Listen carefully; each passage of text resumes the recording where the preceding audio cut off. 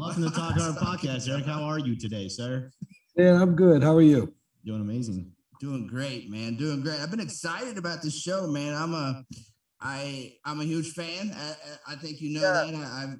I'm the guy always in your content, liking every single thing you put up. I watch damn near all of your videos on all the different platforms that you do, man. I appreciate it. Yeah. How you feeling today, man? Is everything good in Miami? Because I look, man, I'm not jealous. I'm not jealous you're in Miami. I'm not. I am. I'm not. I'll just say it. The energy, vibrations, and the energy is high in Miami today and every other day. It's good down here, man. Environment, is wonderful, and I love this little area of the world. It's cool.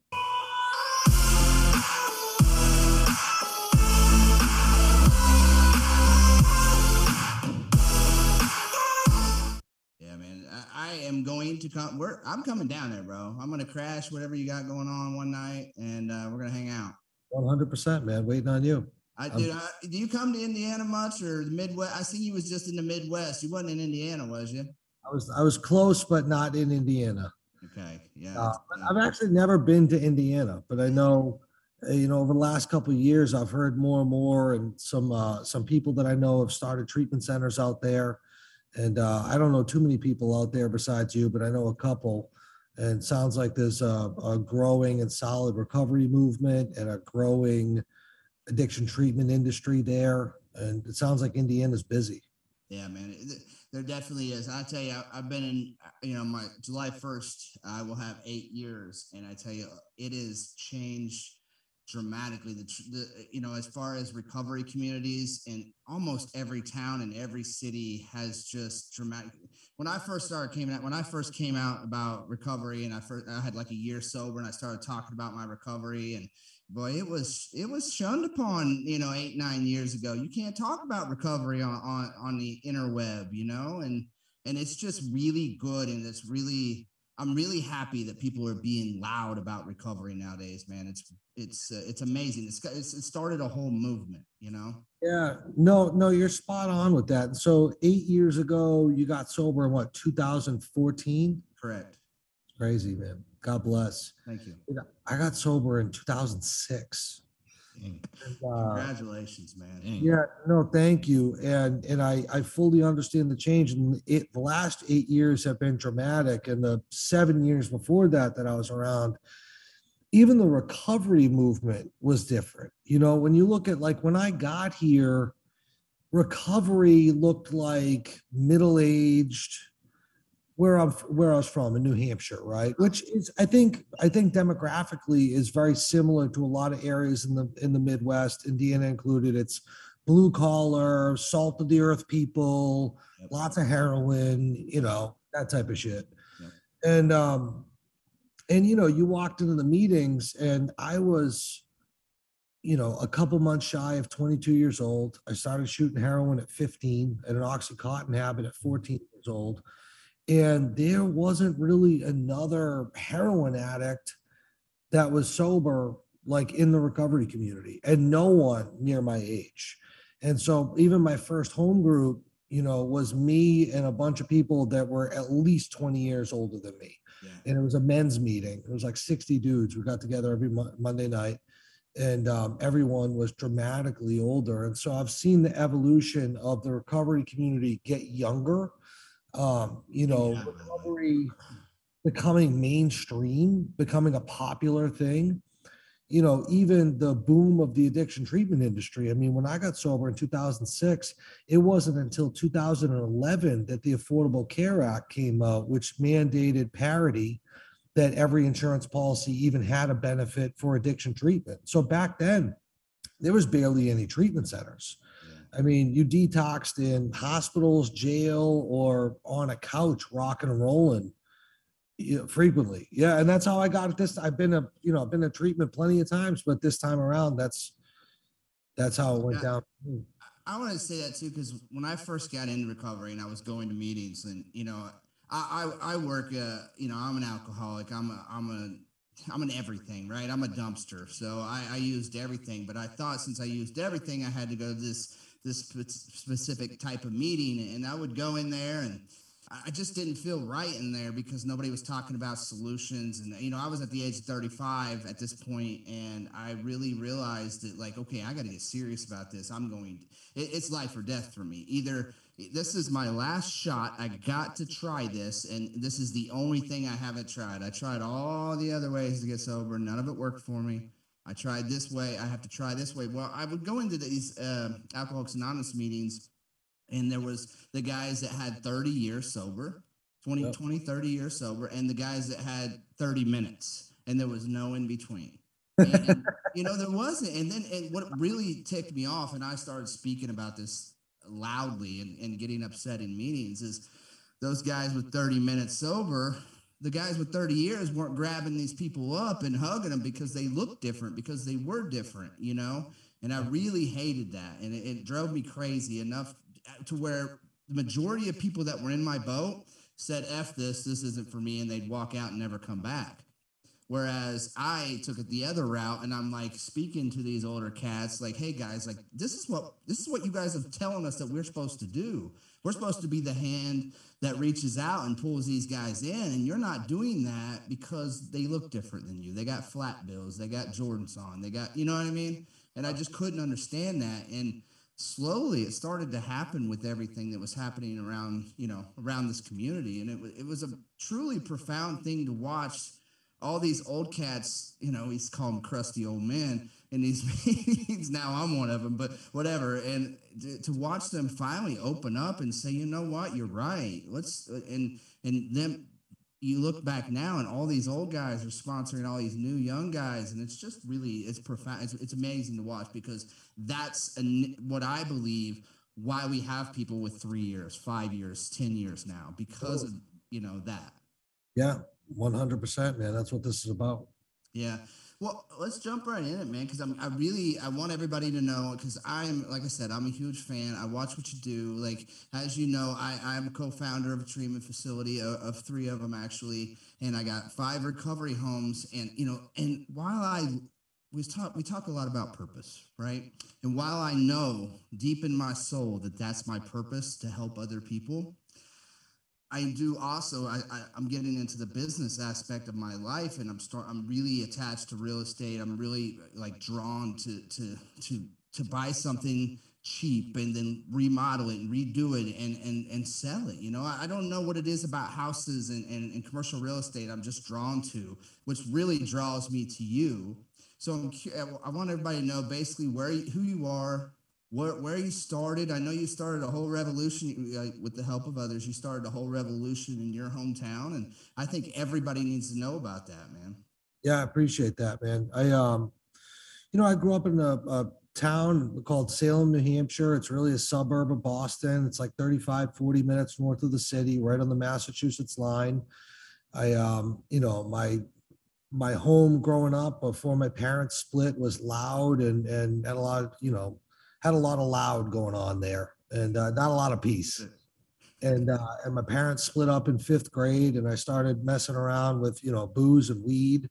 I started selling weed. I got caught for the first time. I've always been I laugh. I always say I've always been an entrepreneur. I got caught in my first drug sales charge. I was 10 years old, 5th grade, North Salem Elementary School. Wow. Yeah, I was riding around on a Huffy. I had a Discman in my pocket with big ass headphones, listen to, the Loonies and Biggie Smalls and, Tupac, Me Against the World when that came out, packing a CO2 pellet gun, and some older kids, I swear to God, this is real life. And some older kids in the neighborhood, started fronting me ounces and then quarter pounds of that brick swag weed, real cheap shit. I remember it with the seeds and the stems and shit. Ding, ding, ding, ding, ding, ding. I remember it. And that's really where it started for me. And I was selling joints and dimes and shit in elementary school, and I got busted doing that, and then started drinking, and then ecstasy, and then all the party drugs and the rave scene, and then Oxycontin. I was 14, probably close to 15 years old, and a kid I've been friends with my whole life came over. And at that point, it was just me and my dad. My mom had taken off, and it was me and him living in a modest little house, and my room was in the basement. And, he broke up a 40 milligram OC on no bullshit on Eminem's CD case, the Slim Shady LP. And hold on though, like Oxycontin, this is back in what year? Huh? 99. 99. Wow. Okay. This is before they actually hit the scene. Pioneer of the fucking opioid epidemic, man. I was going into the hood, copping heroin, and even the Dominicans were looking at me like, the fuck are you doing here? It was like new for them, and we were some of the first white kids, suburban white kids, to become heroin addicts. We were in my area. Me and my friends were the very first ones to shoot dope and to get an oxy habit, and to like that whole opiate heroin culture fucking shit. Like no one did it before us.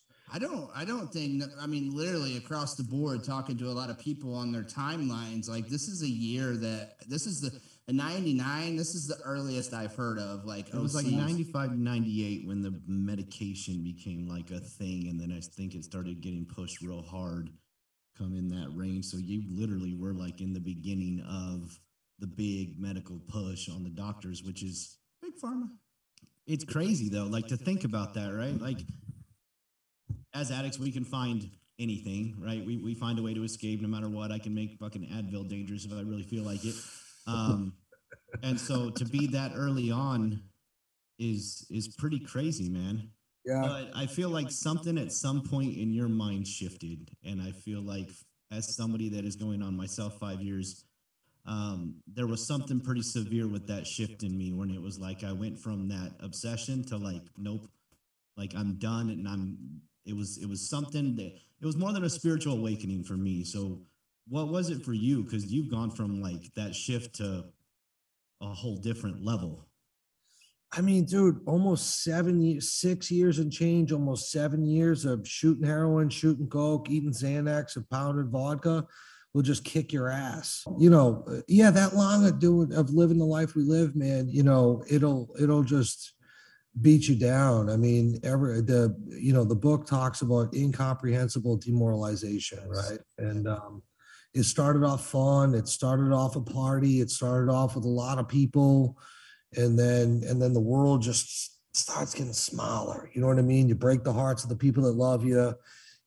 Every time you see, the most important people to you. Mine was like my dad, and they just look at you with that like shame about you in their eyes, and like you could tell they're just so fucking embarrassed you're their kid, and throw you out into the street, and which well deservingly was where I should have been, and being in and out of there and making the papers and getting in trouble, and just lying on top of my lies to cover my lies, and then lying some more, and and waking up every day chasing $40, $100, $200, scamming this, lying that, stealing this, selling that, get the money, get the dope, do the dope, start getting sick again. Just like no peace, no fucking peace. Never just like, chill. Like it just, life is a goddamn war zone. Don't you think though, every time like you're going, you face that morning of sickness, and then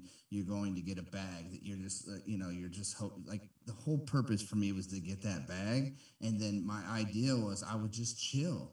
And that never once happened. There was never any chill because it was never enough, Oh no! I just wanted that one shot of peace, So many describe addiction. One of them is just exhausting. Yeah, it's just so tiring, And so, sorry, what were you gonna say?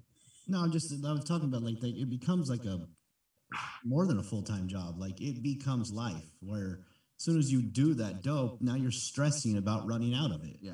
Like, oh crap, now half of it's gone, which means I got to start planning already. So before you can even get into that, like I got high once and then I chased it until I stopped. That's how I felt. Like I really got the enjoyable high one time and then I chased it until I finally was over it. Yeah. 100%, And so you fast forward that, December 6th of 2006, I was like 140 pounds. I just got out of jail in Cumberland County, Portland, Maine. I had been up there for a couple of years, in and out of programs and homelessness. running the streets hard. And it's a very long story, but in a desperate drug deal gone bad where a kid, was trying to buy a couple bags of dope and I was dope sick and didn't have any dope to sell him, but he didn't know that. I pulled out a knife and I robbed him. In that, he struggled. It gave him, they said I cut his throat, but it was a superficial scratch really on his throat, but the paperwork seemed really bad. And the next morning, I was just done, dude. Like I was looking at a football score. If I got caught for that, I was going to do a long fuck. Maine does not play with their sentencing, and I was looking at a long time, and they locked the neighborhood. I ran away, and the police had locked the neighborhood down, and all this crazy shit. And the next morning was December 7th of 2006. I woke up early. I'd only slept a couple hours. I took off and I ran back to New Hampshire, and I've been sober ever since that day. And what's funny about that, and it changed my entire perspective early on, was one of those old crusty guys, in the meetings. They actually say some pretty cool shit if you listen. And absolutely. One guy looked at me and said, "Eric, do you think it's possible that God used that situation to separate you from heroin and other drugs?" Wow. And I was just like, damn. And so, I stopped at that point saying that I got sober on December 7th of 2006. And instead I say that, God separated me from heroin, cocaine, and all other mind altering substances on December 7th of 2006. And he used what he had available. And at the time at his disposal, what he had was the Portland Police Department. Fear, right? Yeah, man. And that's what started it. I kicked on a couch. I walked to AA meetings in the dead of winter in New Hampshire. It's cold as shit. And I didn't have a license for the first 11 months. My first car was a $400 a month Volvo. I lived in a $550 a month apartment that I got when I was a couple months sober, and I was poor as shit. And I went to meetings every day and I did what they told me to do and worked the steps and wrote an inventory and made amends and helped other people and, did what this thing was about. And that's what the early days looked like. It wasn't glamorous. That, all this internet stuff at the time. It's funny. You're like, talking about being an addict or talking about recovery on the internet, wasn't popular when you got sober. Like I got sober before MySpace existed. You know what I mean?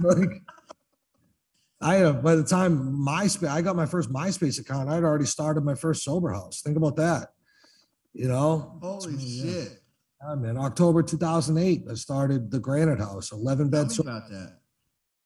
How did that come about, man? Because as you know, I feel like we got some similar past here, man. And you know what I mean? And like I was 2 years sober and I just happened to had the opportunity. I'd been in recovery homes and several recovery homes, and I knew what was good. I knew what was bad, but I really had no idea what I was fucking doing. I had no idea, but I had the opportunity to buy this house and I was like, okay, it's a 5-6 bedroom house. I want to do something. Of course, we're all in recovery, and I want to become a drug counselor, or I want to be open to sober living. That's what we all want in early recovery, right? Yep. But I got the opportunity, and I had no playbook. I had no idea what I was doing, and it just it turned into something truly amazing. And I feel like that's kind of I would love to hear how yours started too. Dude, I was living in that apartment in the hood, and I was, I'd been walking, and then I got the little Volvo, cheap car to drive around in, and I spent most of my time doing service work at a state-funded detox. This was actually funny. Back then, they called it a social detox, and that was just a really nice way of saying you're not getting any medication. It's a sweat it out on the bed kind of place. Funded, they didn't even take insurance, and you just would go there and they would give you a bed and rock and roll. And that's what it was back then. And I'd be down there doing big book 12-step work with a lot of the guys. I spent most of my time there. I wanted to open a sober house. I had lived in a couple up in Maine where there was some, but there wasn't a single sober house in New Hampshire. And so I saw, there's a huge need. These guys were in this 30-day state-funded program, coming in and out, in and out, in and out. And so I put together this idea, And you know, me and my dad, he helped me out in the beginning, and we bought a 3-family home in a little town called Derry, New Hampshire. And I had 11 beds, and we bought it, and I moved into it in October of 2008. And so I was 22, yeah, I think 22 months sober, and I moved into this thing, and I lived there for the next 2 years. Me and 11 guys, you know, I had no fucking idea what I was doing. But I had a big book, and I had some beds, and, you know, I gave it everything I had to give. And I look, you know, I will never live in a sober house again with 11 guys, but I look back at it, and it's some of the best times and memories of my life building community with those men. You know, we cooked on the grill together. You know, we fucking did everything together. We ran commitments. We were in and out of the jail, in and out of the detoxes. We were, you know, working steps. We were praying, meditating, you know, writing nightly reviews together. I mean, we were just doing it. And it was a great time. And Do you miss that? I mean, because like, listen to that. huh? The simplicity. Do I miss? Yeah. Yes, man. Because listen, I was just talking to my friend Brian Kendrick, and he's the one who was with me when I started and I too moved into this recovery home, and I too lived there for almost 2 years, Yeah. and those were some of the, like, we just started talking about the other day because we're so wrapped up in life, like I assume you are, like we all are, like we're on the grind, we're doing this, we're trying to do this, we're trying to get to here, we're trying to find our purpose and live in our purpose, and it's just a constant thing all the time. And we were just talking the other day, like, man, like we need to really think about like how amazing that was. We would have dinners together every Sunday. We'd have these big dinners together where we'd invite the families, and we'd have this huge meeting, and it was just this meeting where people would get pissed and people would cry, and it was just life-changing stuff would happen in that house, you know. I miss the simplicity of it sometimes. So do I. Yeah. Yeah. You find a way to get back there, let me know. But I like stuff nowadays too, so Yeah. See, And that's the thing, like, you know, this thing of life of ours it has seasons, and it changes. And, you know, the truth is, I look back, and God was using me in a big way, in a very impactful way, in the lives of those 11 men that I was surrounded by. And then, you know, it just changed, and we were called to different things. I grew the program, you know, to a 63-bed extended care program, which was getting clients from all over the country. And then in 2015 pivoted and started opening treatment centers, and everything just exploded, you know. But at the time, you think about it, like, you got sober in 2014, you were right in the heyday of people dying, starting to die, fentanyl overdoses, and all of that started happening. And in my, you know, New Hampshire, the Midwest, both very bad areas for that stuff. And so I know Ohio, I've never seen the data on Indiana, but you're close enough to Ohio that I have seen it, that I can't imagine it's all that much different. I'm guessing it's probably equally as terrible for y'all as it was for us up here. And that stuff happened. And I think that's what it was too. Like, fear got me sober too.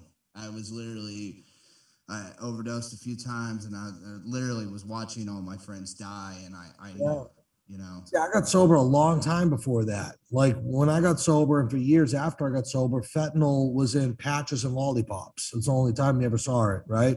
Yeah. And people didn't really die from heroin addiction. Like, I OD'd 5 times and ended up Narcan and on life support, but that's because I was a freak, and I would eat handfuls of fucking Xanny bars and shoot gram shots of dope and like try to kill myself. You know what I mean? It was really uncommon. And I remember when I first got sober, I'd like, you know, on commitments, I'd be like, and I've overdosed 5 times. And the whole crowd would be like, whoa, you know. And then fast forward to like that era, and since then, and like, these kids overdose 5 times in a fucking month. Yeah, absolutely. You know? And so, you know, that whole thing happened, which really supercharged a fire within me.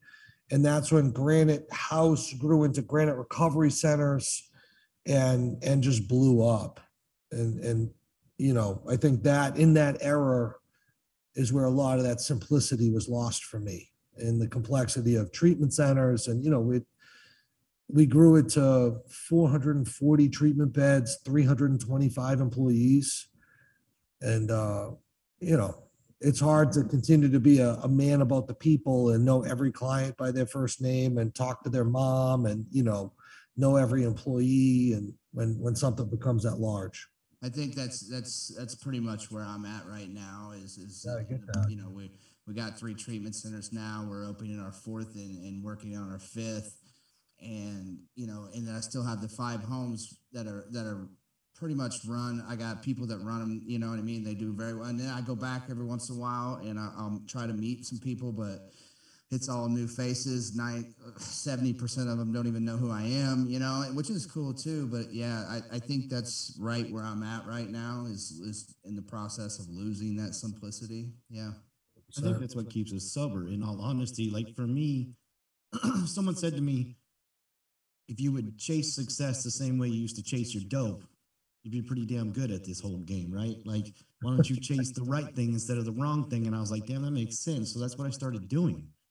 Like I got into that part of the chaos of my brain and started using it rather than allowing it to defeat me. And because the chaos is still there, I still got 9 million voices giving me 9,000 ideas of a bunch of different things. I just wanted them to shut up for a while. Those scenarios that aren't even real, right? Right. Yeah. So I started using them to my advantage and using that as like my driving force. Now I chase the recovery and success of life the same way I used to chase my dope when I was Christmas morning, sick as hell, just trying to get to my parents' house. But I would find a way. I would get on that phone and I would do my little wheel and deal and make it worthwhile. You're like, hey guys, I'm going to get some gift cards today and I will be back. I mean, I had built credit with my dealer. I was on that kind of a level where he would front me whatever because he knew I was good for it one way or another. Like that, when you were building credit in that industry, clearly you're doing it the wrong way, right? So I started building credit. You were a better addict than I was. I just robbed the fucking guy. You know what I mean?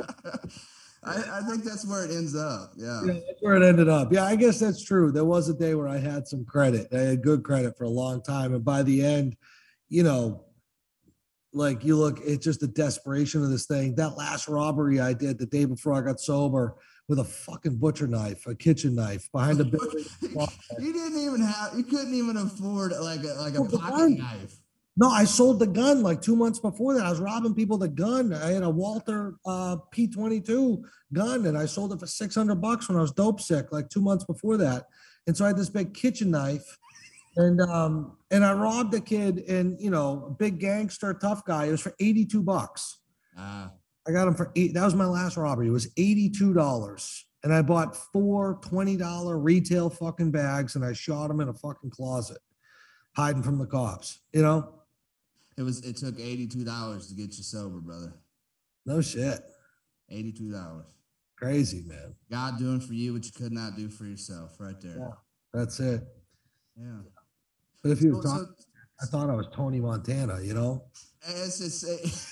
It's crazy. Like we think that we're big shit out there, man. Because when I got to the end as well, I mean, I was sleeping outside. You know what I mean?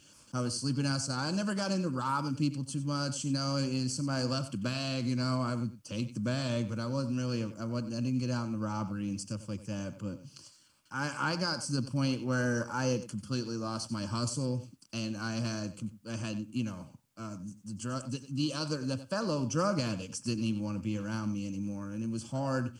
Like people didn't even want me in their trap house to sleep, you know what I mean? And that's what it took, is that desperation of being cold out in the middle of fucking winter in Danville, Illinois, and it was like the coldest winter that it had ever seen, like 11 below or something like that.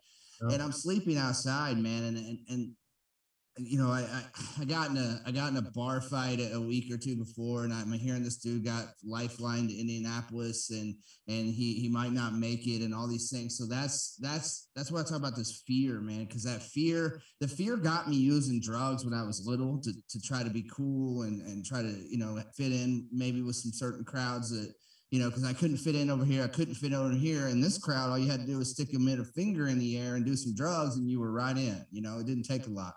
And so fear got me doing drugs. And then I talk about this fear because I was scared I was going to do some real time. I was thinking, man, 20, 30 years, if this dude doesn't make it, who knows, right?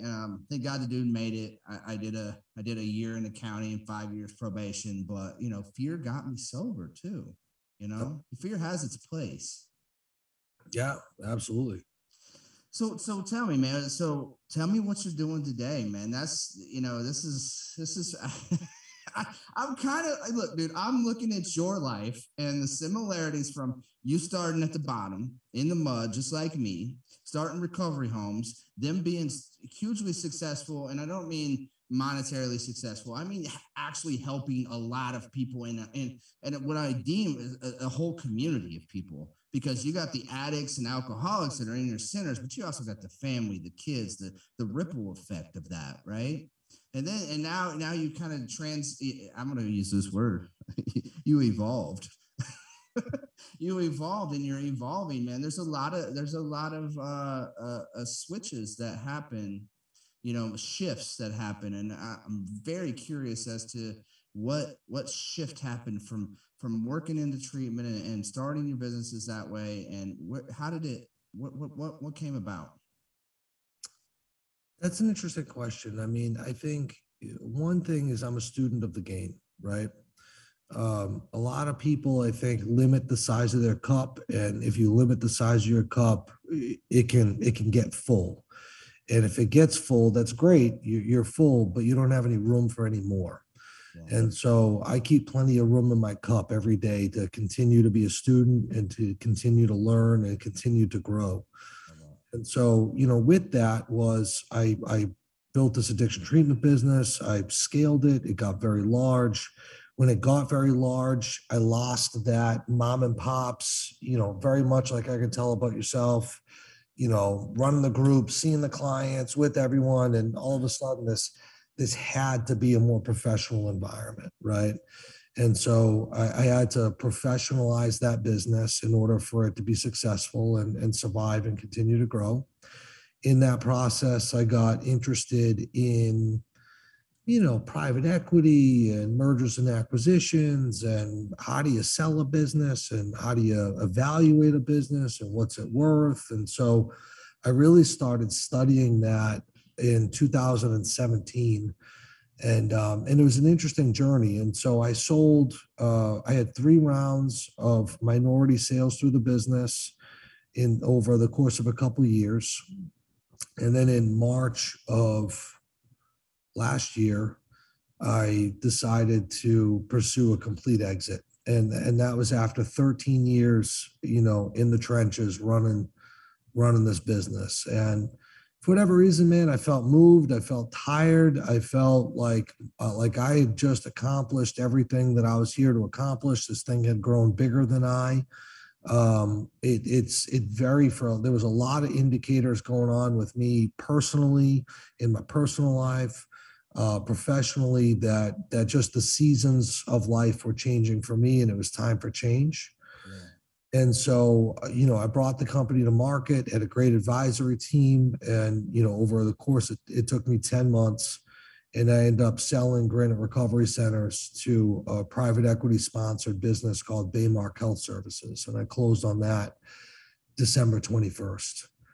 And so I sold the business in its entirety. I retained the real estate. Right now, I've been the landlord to the business forever. Of course you did.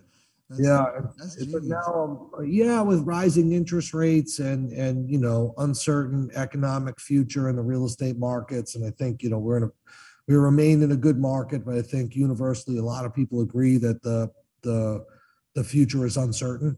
We're bringing that portfolio to market now, and we'll probably transact and sell the real estate portfolio in the near future. It's a good time, right? It's a good time to sell. It is a good time to sell. And I guess, anything's possible. If you had talked to me in March of 2020 when COVID was happening and the markets were crashing, I would have told you that this place was about to be a third world country. Like, I thought we were fucked. Yeah. And clearly we've had a great couple of years economically. So what do I know? But it's hard to. I don't think we've seen all the ripple effects of that yet either. I agree. And so, so now the day to day is I'm developing a lot of real estate. I'm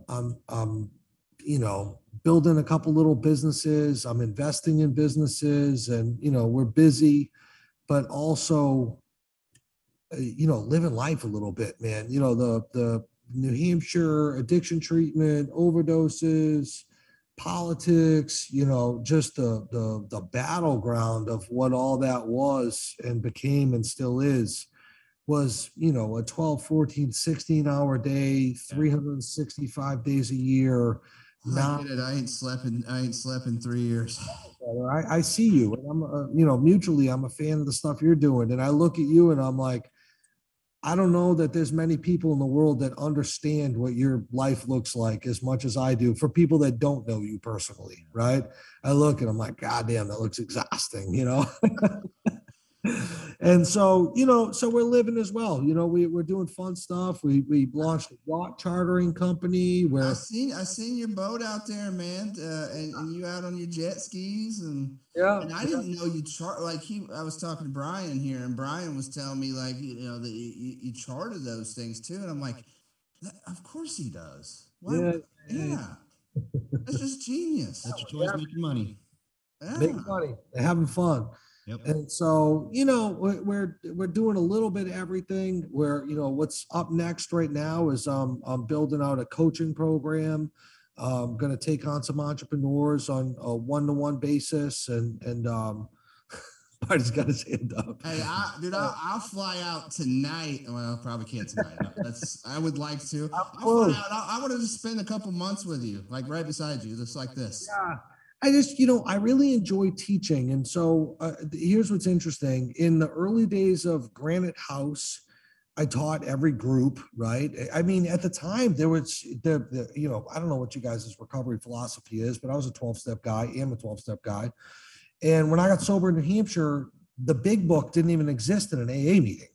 Wow. Like, just don't drink, meeting makers make it. No. Work here. When no one's actually even working a step. I mean, it was crazy. And so the early days of the passion and the labor of love of that was very much around me teaching. And so the original 11 guys, as much of a conflict as it was the only way it could get done. I was consistently taking those 11 guys, which was a revolving door, through the steps. Yeah. And then on a larger and larger scale. And I mean, up until I stepped down as CEO, I don't know, what was that? 15 months ago, something like that, give or take. I still taught groups every day. Really? Not every day. That's a lie. So, see, I'm a drug addict, so I'm lying to you. But frequently, right? I still was with clients. I was still teaching. I was still speaking. I was still, doing all of that. And so now, away from the recovery business, teaching, I found another passion of mine, which is teaching business and teaching entrepreneurship. And so you don't know it yet, but I'm your student. I'm going to be a student. So. Sounds good. And so, I really like that. And it's an opportunity. I because I've been a student of the game for a long time, I've built a portfolio of knowledge and tools and connections and resources and skill sets that, if I had been able to engage with me, if past Eric had been able to one-to-one with current Eric 10 years ago, it would have fast-tracked me. The time and money and frustration I would have saved would be unbelievable. And so I'm taking a very small group, very exclusive. I'm not doing big numbers, but I'm going to work with a handful of folks. 11? Probably less. I just like the number 11. I thought maybe the symmetricals, yeah, symbolicness of 11. Yeah. Yeah. I mean, planning on doing weekly one-to-ones. And so 11's a lot of people to talk to. And I want to keep it small, and I want to keep it exclusive, because the people that I have in this thing, I want to be able to give them everything I have to give. Do you have a guest room there? I'm just curious. That's extra. I'm sure it's got a few. That's the immersion program. So Brian kind of a question with what would you say to your we're advice? I'm seeing a big shift in the market myself, right? Like I'm more concerned with the mental health aspect of what's going on in the current frame that we're living in, because as we know what fear does to people, I believe the fear mongering that's happening on many levels Oh. is a little scary. But what looking forward with your experience now, what would it look like is your move? Like I feel like your move right now is a pattern recognition move. Like you're recognizing the pattern amongst yourself that you saw teaching is something that you've been doing since minute one. And so as you recognize the pattern, that's where you're taking your passion, which is amazing. How do people, if you were to speak to our audience, like where does that drive you, and how do you navigate through that while staying in this sober space, because there's a lot of stress that comes with that, right? Like building anything comes with stress, and that's typically where a lot of us started getting high. And so what does that look like for you on a daily basis? Is that devil still sits on your shoulder no matter what, right? It doesn't just go away, it's always there on some level. And what does that look like we're coming into an interesting space of investing, of business moves. Like everybody's afraid of everything right now. I'm afraid to fill up my car sometimes. Honestly, truthfully, you know what does it for me? I started off on the run for armed robbery with half a trash bag full of clothes, sleeping on a couch. The big level up, which I've fucking one of the happiest days of my life, was fucking getting the keys to a $550 a month apartment with a fucking busted ass couch. One of those couches when you sat on the cushions, you sank to the floor. Yep. And I slept on that thing for the next 3 months. Yeah. Does it Just matter? be grateful for what you have, right? It doesn't matter. Just It's enjoy the gratitude. And journey. like I think of it like this, like I don't think dude, I'm a long ways from getting back to that apartment. Like a lot of shit has to go bad for me to go back there. You know what I mean? Yeah. But at worst case scenario, I've already if I been. had to go back to that apartment and I had to go back to that, detox program with the commitments and the meetings and the big book and the George Foreman grill and the family packs of chicken and the ramen noodles, like I was happy then. What would stop me from being happy again? Yeah. It's interesting that you say that, because a lot of people say that money fixes everything, right? And I don't feel like it fixes anything. It just creates a different type of problem. Like the Mo problems are money, problems mo no matter problems. what. They're just Let me different. tell you, money is very much like fucking steroids for life. Whatever you're doing, it's going to amplify it. Yep. If you're miserable and unhappy and you're looking to money to fix that, like you're just going to be in way worse condition than you were before you found money. Like, and so money does a lot of things. It provides you access. It gets you cool stuff. It allows. I think the biggest thing that people get fucked up is the difference between freedom and happiness. They're not the same thing. Yep. Right? Like self-admittedly, I've done very well, and wealth has allowed me freedom. Right? Yeah. Like I can go and do whatever I want to do whenever I want to do it, but that doesn't make me happy. And happiness is not derived from wealth. It's not derived from freedom, and that's an inside job. And recovery teaches us that. And so a lot of people get lost on the path with that stuff, and it complicates their life. I'll tell you something, you know, on this path, and Marty, you talked about the simplicity, right? Brother, the more success I found, the more complicated this thing gets. You want to see all your relationships in life change? Go sell your business for more than $100 million. I tell you, turn your shit upside down. You only think you know people. And so, all of that stuff, it takes strict discipline. It takes knowing yourself. It just takes chopping wood, carrying the same water that we did in the beginning now. I hope that makes sense. It Oh, yeah. does. It absolutely does.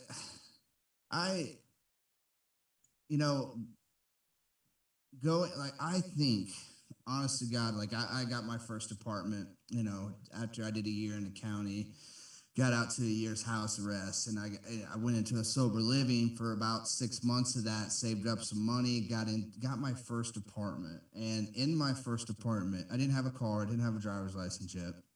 But I could walk to meetings, I could walk wherever I need to go. But I had a mattress on the floor.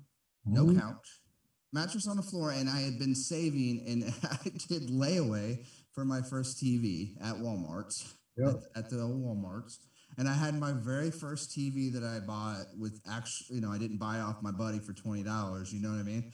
Or a shot of dope. I had my first TV and my couch on my mattress on the floor, and this little one bedroom apartment where it had cockroaches every once in a while, and had to do some spraying. But dude, I remember being so fucking happy. Like that, this the I literally had been spent the last 25 years in the madness and chaos that is addiction, right?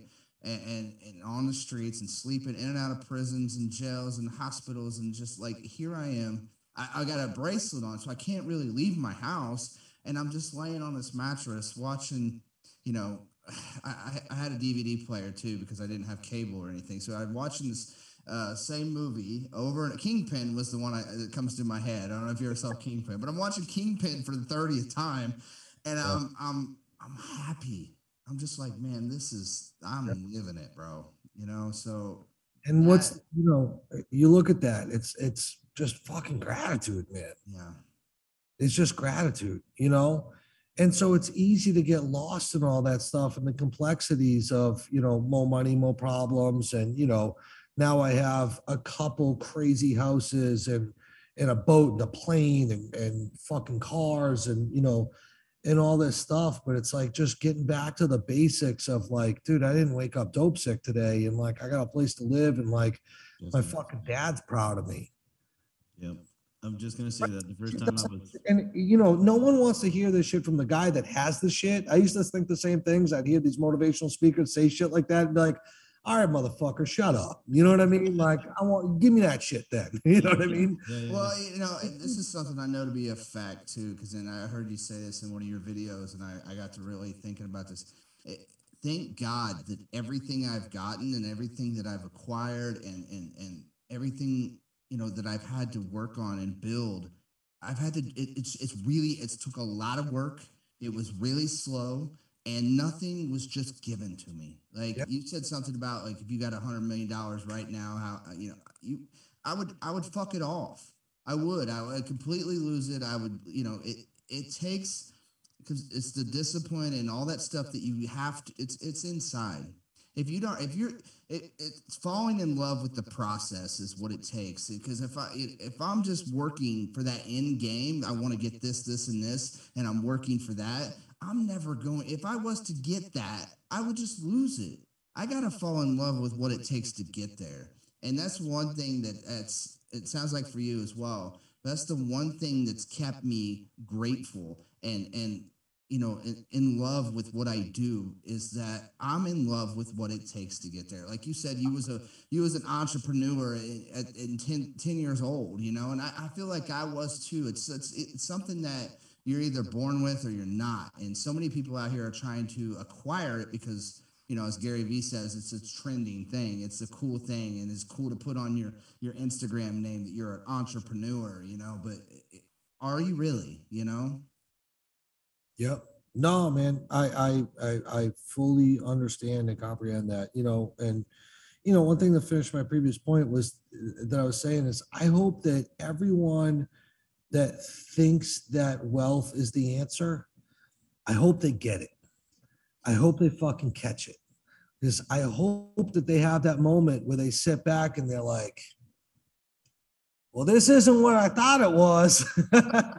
And this shit isn't as cool as I thought it was going to be. Yeah. You know what I mean? And I hope they have that moment, because once you're able to ring that bell and finally catch what you've been chasing, it forces you back to look at yourself.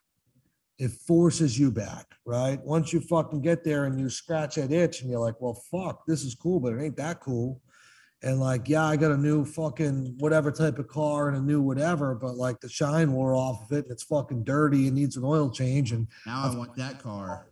I hated the last one. You know what I mean? Like, but no, you're exactly right, man. It's falling in love with the process, dude. Like December 21st, I sold the business for 9 figures. And the next morning I fucking woke up and drove, and almost 2 hours down to Fall River, Massachusetts, in the freezing ass cold, looking at some mill buildings and meeting with the mayor because we're going to build some apartments down there. And I'm sitting there and I'm like, most normal fucking people would have a 9-figure exit from their business and like have a fucking trip waiting for them to go to an island. Dude, what is the date today? It's fucking May 17th. I haven't taken a day off. Dude, I sold my business in December. I have not taken a fucking vacation, let alone a day off. Yeah, and I think everybody awesome. that's I love it. I love the shit that I do. You know what I mean? Like, where am I gonna go? I love this shit. yeah, it's when you're working in your purpose, when you have found, and that's what I try to push everybody to do. Don't do that because you like what it looks like. Like there's something inside of you, and that's that drive, that's that motivation, that's that reason why you want to hit your feet hit the floor in the morning. And if you can find that, which I refer to now as your purpose, as your calling, like if you can find that, like you don't work a day in your life, and that's so cliche to say, but it's absolutely true. Like I work 7 days a week, and I've been at this grind for quite a few years, and I really don't feel at the end of the day, people who see my life, they're like, oh my God, Marty, you work, you got to stop, you got to take that. But I don't feel like I do. I feel like I'm in what I'm supposed to be doing, so it doesn't seem like work. What? Don't fucking listen to them. Thank you. They're not what you are. Like, there's a lot of different types of breeds of cat, man. And like, I'm very selective with the people that I fucking let mentor and coach me. And like, those people are fucking well-intentioned and probably think that they have your best interest in mind. But like, man, you're not a domestic type of cat. Like, you're not a 9-to-5 guy. Like, that's just not what you are. And they don't understand that, and they don't understand you. And so fuck them, don't listen to them. Hey, love and respect for your journey, brother. That's what you fucking do. That's cool. But like me over here, like I'm doing absolutely everything that is on my heart. And like I'm not going to regret what I'm doing. Like, and you just have to have enough certainty to turn the noise off. You know what I mean? Like, when you think about it, like, even ask the question, like, what are you doing fucking talking to them about it anyway? You know what I mean? Like, I don't know. Are they better at this than you? Do they have something to teach you? Did they make more money than you? Do they have a fucking recovery fucking quality that you want to learn? Is it what value does this teacher bring to my life? Because there's a lot of people out here teaching, but not all of them are our teachers. And fucking, if you're like open eared and listening to fucking everyone, it's like trying to tune into every radio station. Like, man, you got to shut that fucking noise down. And then the people that you listen to are the people that have something to offer, that have something to teach. Like, brother, if you don't, I can learn from fucking anyone, bro. I can learn a life lesson, no bullshit, from fucking the homeless dude fucking in front of Starbucks that I'll still sit on the curb and spend 45 minutes with fucking talking to. Tell me about your journey, brother. I love doing shit like that. But when it comes to business, like, there's exceptions, but generally, like, if you haven't made more money than me, like, I don't know. And you're not going to take business. What the fuck day is today? What day is today? Tuesday. Oh, a week ago today, I had dinner with a couple that built a business. Unbelievable story. They built a business that originated loans to healthcare businesses. And then they sold the paper, they packaged the loans and sold those off into the financial markets. And they sold their company for $1 billion. Wow. In 2017, 5 years ago. Wow. And now they've built $600 million of multifamily real estate. And the guy's name's Bobby Castro. His wife's name's Sophia Castro. Salt of the earth people, started where we started, minus the heroin. Fucking blue collar, work boots, fucking from nothing, and work their way up.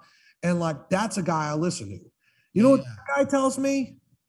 I don't work enough. I'm like, all I do is fucking work. What are you talking about, Bobby? You know what I mean? Well, I think you're right. I can learn anything from anybody, and I take little, and everybody in my circle has got something that I want or that I like or that I resonate with. Being an entrepreneur with a fucking a killer instinct in a recovery circle is a difficult balance because the recovery thing's funny. Whereas if you weren't in recovery and if heroin hadn't fucked your life up, right? You probably would have just been an entrepreneur because you have that thing. And so if you were just an entrepreneur without recovery, then you'd be hanging out with other business owners and other entrepreneurs, and that would be your world. Yeah. And so how you live would be the societal norm in your social circle. But recovery fucking equals the playing field. You got people on Section 8 housing fucking hanging out with the lawyer, hanging out with the carpenter, hanging out with the treatment center. Like our lives and who we are, it's the beautiful thing about recovery. Yeah. It equalizes and levels the playing field. But, and so like I can learn about meditation from the cat, that's on Section 8 housing who goes to the fucking yoga. Like, not to say that guy can't teach me something. But he's not going to teach you. He's probably run my business life. Get the fuck out of here. You know what I mean? What are you talking about? You see what I'm saying? And so that's why it's dangerous. Where like, and I've had sponsors that have done, you got to calm down, you got to take over the world, and you're trying to do all these things. And I've had them, and I'm like, man, be like, let's just stick to step work and God. How about that? Your job is to walk me through the steps. 100%. Yeah. Guys, I got like 5 minutes left, and I got to wrap. I got to go pick up my son. Well, let me ask you this one last question, kind of to end it off, because one, I'm going to need that spare bedroom. Two, you don't even get to. Two, so if you was to go back, and this could be two parts if you want. If you was to go back to who you are now, to at the beginning, or maybe when the shift happened, where you started to get in a feel of going from recoveries, 11 people in a house to opening treatment centers. But what advice would you give to yourself 15 years ago or 10 years ago? Or it could be, what advice would you give to somebody just starting off? Maybe a mistake that you made, or something you didn't go after because of fear, or somebody, all the voices in your head telling you, or you know what I mean? What advice would you give somebody or yourself 15 years ago about, The most valuable thing that I did that was instrumental to my success was I continued to invest in myself and the business in more ways than one. And really two main ways. One was financially. I lived for a long time incredibly below my means, and I consistently put all the money back into the operation and back into the business for growth, because growth costs money. And then two, on a daily and weekly and monthly basis, I constantly was learning. And so I became a Swiss Army knife master of all the verticals of the industry that I was in, which, like you, was addiction treatment. So studying and understanding, dude, I'm not a doctor. I don't pretend to be a doctor, but I can fucking run a conversation with my medical director and my clinical director. And I understand the DSM, and I understand all the different models of therapy, and I understand digital marketing, and I understand call centers, and I understand licensing and joint commission and accreditation, and I understand operations, and I understand, you see, digital fucking AdWords and pay-per-click, and and so like just going hard on the information and learning it inside and out. And that really made me incredibly proficient at building that business, was my obsessive nature of wanting more information and knowledge. And I take it that's the exact same thing you did when you got into, say, real estate and mergers and all that stuff as well. You just become obsessed with it, right? Yeah. Absolutely obsessed. And people, dude, if you don't know what it's like to fucking, negotiate hours of your sleep to learn more, then me and you aren't the same thing. You know what I mean? Like people are like, well, Eric, I need to get to bed by fucking 10 because I gotta be up at 6. Yeah, I did too, but I went to bed at 2 and I got those 4 hours up on your ass. I get it, brother. I get You know it. what I mean? Like I drank more coffee. And that's just what it is. And so the pursuit of knowledge, the obsession of information, the work ethic, and the persistence and the ability to circumnavigate adversity, because none of this shit is easy. Yes. All right, Eric, I appreciate you, man. It's been amazing having you on here, man, and I'm looking forward to more conversations and weaseling my way into that guest room. And I really appreciate you, man. Really. Yeah, thank you. Absolutely. All right, Keith. Peace. Thank you.